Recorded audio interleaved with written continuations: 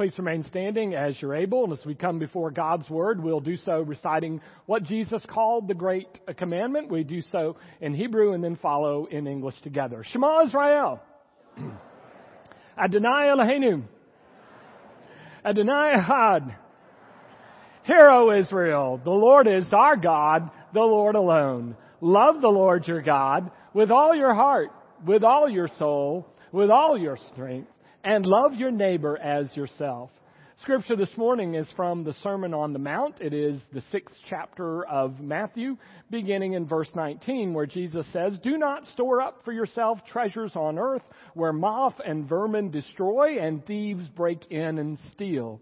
Store up instead treasures for yourself in heaven, where moth and vermin do not destroy and where thieves do not break in and steal. For where your treasure is, there your heart will be also." This is the word of the Lord. Thanks be to God. Be seated, please.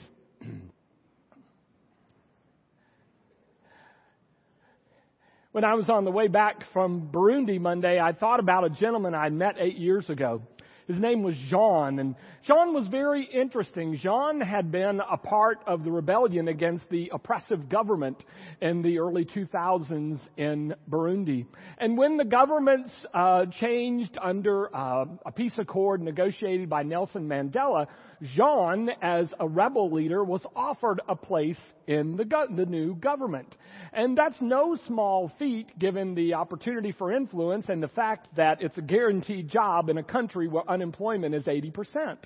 But I'm talking with Jean 8 years ago, and instead of taking the job in the government, he's pastoring a church for absolutely no salary at all.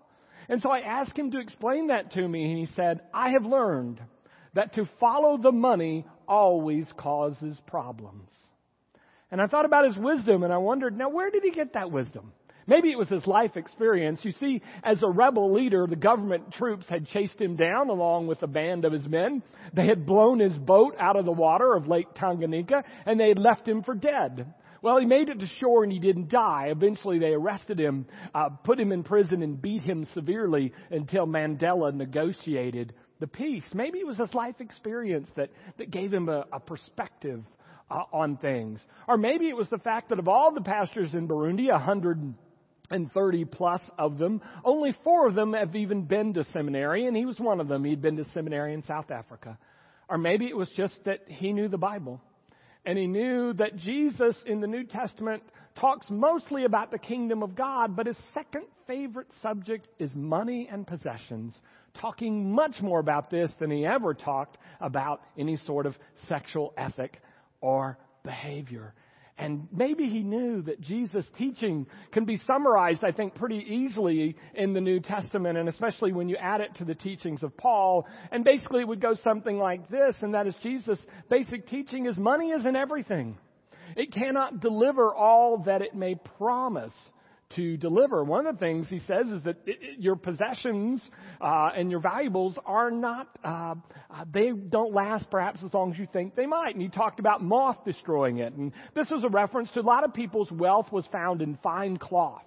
And moth can get into fine cloth and destroy it. And he said, and for others, vermin will destroy it. And this is a reference, you may remember the parable about the man in Luke that had a big barn filled with all these crops, and when he had a banner year, instead of giving it away, he tore down and built a bigger barn to put his crops in. And so when you talk about vermin, it's people who have their wealth and their crops, and yet rats can get in and can destroy the crop. And then finally, those whose value are in the coins of the day, or gold or silver, will find that thieves can come in and steal it. So one of the things Jesus said is that money it doesn't really last. And I think he also knew it can't always deliver satisfaction and happiness and meaning. A number of years ago, a guy named David Myers, writing for the Yale Press, wrote a book called The American Paradox. And in this, he talked about that Americans are wealthier than anybody else just about, but there's no correlation between wealth and happiness in their life. And in fact, Myers went on to say you could almost establish that the correlation may work the other way, that the more that we have, the more that we tend not to be satisfied and not to be happy. And so I think Jesus knew that money couldn't deliver. I think Jesus knew And Paul echoed this, that money could actually, if we pursue it, lead us into greater difficulties in our life. Paul told Timothy it is the love of money. It's not money, it's the love of money that is the root of all evil. And as people pursue it at the expense of other things, they multiply the pain and suffering in their life. You may remember the story about a man that was very wealthy, built a large business, extremely successful, but he devoted so much time and energy to his business that there was no time for his family. And so his wife and 3 children gave him an ultimatum: spend time with them or they're leaving. So they went to a marriage counselor. They worked it out. He decided to sell his very large business, take the money, move the family to a vacation area, build a large house on a lake. But it wasn't enough to live on the lake. He got bored, and so he bought the marina on the lake and started working tirelessly to build up that marina. And then he really realized, this is a wonderful lake. If we had a 5-star resort here, we could really do some damage. And he built it and devoted his life to making that a 5-star resort second to none. And he was successful, but you know how the story goes. So after 3 years, his wife and children come and announce to him that they are leaving. There's this pursuit of money at the expense of other things that can lead to difficulties in our life. I think Jesus knew the greatest difficulty that the pursuit of money could lead is it could actually separate us from the things of God. That we would be tempted to put money and the things that money can buy into God's place. In fact, it was the atheist Nietzsche who once said or predicted that one day for Christians, money will take God's place as the central focus in their life. A century or so ago, but who's to say that Nietzsche was wrong on his prediction? Bonhoeffer said it this way in Nazi Germany. He said, there is room in our life for only one all-consuming passion. And if our all-consuming passion is the things that will get possessions and the possessions that are bought with them, then there is not place for God. And God's kingdom then becomes second place or further behind, and we become attached to other things than God in this world. A picture of this for me is a picture from Pompeii. Do you remember 79 AD, Mount Vesuvius erupts? And Pompeii is destroyed, but interestingly, a number of people and things are preserved as they were in their last moment. And so, according to archaeologists, there's one story of a woman who is fleeing for her life when the lava is coming, but realizes that she's left her jewelry in the house. And so she runs back in to get the jewelry, and she is there forever, preserved in time, clutching her jewelry as she died. Now, I'm not going to suggest that had she not gone back to the house, she would have outrun it and survived. We don't know.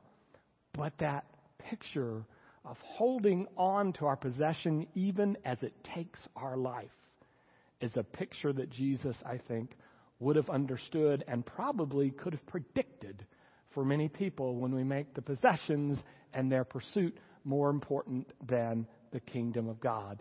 One British theologian, John Stott, put it this way in the late 20th century. He said, the thing about our possessions, as helpful and useful as they are, is that they tend to tether us to this world, and we tend to think less about what God wants to do in this world.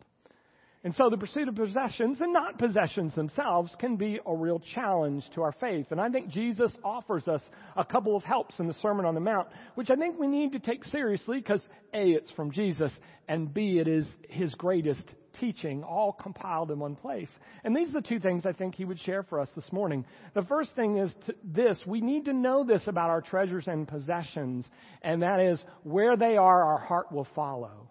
We want to think, and would like to think, I'd like to think about myself, that I'll give and support the things I really care about. And I'll always make time for the things that are important to me. But Jesus is saying just as often it works the other way around. In the places where you give your time and your energy and your sacrifice, those are the very things that become to you the most important. It works the other way around. Those things that we treasure with our time and energy, actually, that's where our heart ends up going rather than the other way. So maybe a couple silly examples may make the point. When I was younger, like perhaps some of your brothers and maybe even your fathers, I collected baseball cards. And so when I had a special card of a player I really liked, I'm invested in him. And I start to go to the papers every morning to see how he did. Did he go 2 for 4, 3 for 5, or did he take the collar in the game yesterday?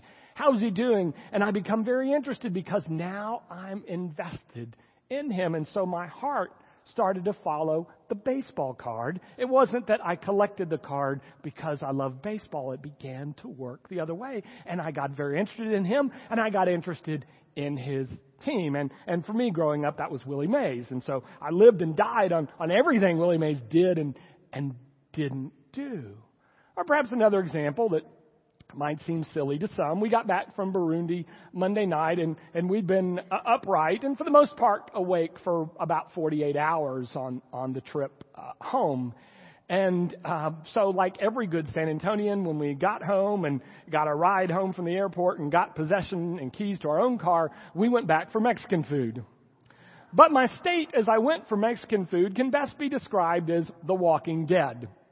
I wasn't in much shape to eat, much less to drive. But somehow I navigated my way there, navigated my way home, and probably that should have been the evening. But it wasn't. Because after 48 hours of being up, the Duke basketball team was on. And so I watched. Now, you might say, well, I watched because I love Duke basketball. And I do, but do you know the background? That when I was there for 3 years, and this is even before Coach K, that's how old I am, I stood in line in the snow, in the sleet, in the rain, in the sunshine, in the cold, in the darkness, to get into the game. A number of papers went delayed in a writing and tests unstudied for at the game. I invested myself in that. And then when I graduated, before ESPN had exploded, they weren't on TV all that much, but I found out when they were. I put that on my calendar at church and made sure that I scheduled no meetings that evening. Months and years of investing have led to a heart that's arranged in a certain direction. It is our heart that follows our investment. It's not our investment that follows our heart. So the things that we give to are the things that we're really going to care about, and the things that we give to over and over actually shape and inform our heart. And so in a more serious example, a number of us who were there 2 years ago in Burundi went to check on some of our former orphans because our orphanage had been closed by UNICEF, and so we were trying to find other ways to support these orphans. But the trip out to where these orphans were out in the middle of nowhere was a rugged trip. It was so rugged that I think Nona got several thousand steps on her Fitbit for riding into the car. Just bump after bump after bump after bump. And then when we got there, a 15-year-old girl and a 12-year-old boy raising themselves. And we left them food with broken hearts because we didn't know how were they going to get the food back to their hut. How would we know some bigger, stronger adult might not take the food from them? We just didn't know. But come back 2 years later and we find they're still alive. The older one, the 15-year-old, had been supported by a family. She's now in school in the capital city living there. And the younger boy was adopted by a teacher in the school system and taken in to a family of 4. Now, I have to tell you, these orphans are not better than orphans in Mexico, Afghanistan, Rwanda, or children in need in San Antonio. They're not. God loves them all equally. But my investment in them has turned my heart in that direction. It goes investment first, the heart follows, and Jesus gets the principle. And so if you want to improve your relationship with your spouse, you don't say, I'm gonna feel better about my spouse. You start investing time and energy and sacrifice for your family. And the heart follows. I want to care more about the things of the church or in kingdom of God. You don't just like make that decision. You start carrying out actions and it follows. Now, I'm going to stop for a moment and give you just perhaps an example that may not be wanted. You're probably tired of hearing religious leaders talk about the travel ban, but I think it's important and fits in here. I, like many religious leaders, I'm not a security expert. And there are wise people who make better decisions than I can make. But I have some biblical concerns about our nation's direction there because of biblical principles about refugees and orphans and people in need. But that's not what I want to talk about. What I want to talk about is this. Nobody says if we make certain decisions and carry out actions in a certain direction time after time after time, what will happen to our national heart? That's all I want to raise. That's all I want to say. I don't have the answer. I just want to say this is a nation who started the League of Nations. This is a nation who intervened in Europe to free people being oppressed by the Nazis. This is a nation that worked to end malaria in Africa. We take compassionate action. And when we don't, how many times will it take before our heart will go a different direction? I don't know. Maybe we need to be prudent in this area. I'm just saying we need to understand and watch that it won't start with our heart. It will start with our actions. And our heart's going to end up tagging behind. And I pray for all of us, Republican, Democrat, all of us, that will always want to be compassionate. Think about Pharaoh. Many people come to me and they say, I'm really complex that Pharaoh says his heart was hardened 5 times, and then it says God hardened his heart 5 times. Whose fault is Pharaoh? Well, here's the rabbinic explanation about Pharaoh and the slaves. That Pharaoh took oppressive actions time after time, even though Moses warned him. So after 5 times of doing it, the biblical sense is even God says, I can't change that. His heart has gone that direction. I cannot intervene. And so that's a way of saying God allowed Pharaoh's heart to go the direction that it went with his actions. Our actions in our family, our actions with children, our action with people in need will determine our heart toward them. Finally, I think this is what Jesus is saying, that you can store up treasure in heaven. Now, I love what Rick Warren says, and I wish it were true. The wonderful Rick Warren in California says, what God is telling you here is, while you can't take it with you, there's no luggage racks on hearses. While you can't take it with you, he says, you can send it on ahead. I would that were true. But most of the time in the Gospel of Matthew, when Jesus is talking about heaven, he means kingdom of heaven. And so what he's saying is the things you do for the causes of God will never be lost. Orphans you feed, lonely people that you talk with, a neighbor that you reach out to. Those things are never lost. They are always preserved. No rat, no moth, no thief can ever take them. One of the things I'm so grateful to be back in this country and in this church and with you, because I see you in so many ways extending loving action to people. And I just want to tell you, keep doing it. This church is amazing when people are in crisis and when people are losing or have lost a loved one. I've never seen a body of people that responds as consistently as you do. This church is amazing with children. And all I'm saying is that will never be lost. That will stay forever. That is stored for you, in a sense, in heaven. There's a story from the second persecution of the Romans, of the Christians in the 2nd century. And they were going through the underground churches, finding Christians, arresting them, killing them, looting them. And so a Roman prefect comes to an underground church he's discovered of a man named Laurentius. And the prefect comes to Laurentius and says, show me your valuables. So Laurentius takes him and opens a door and shows him a room. And in these rooms, clothes are being sewn for hungry children. People who don't have enough to eat are being fed.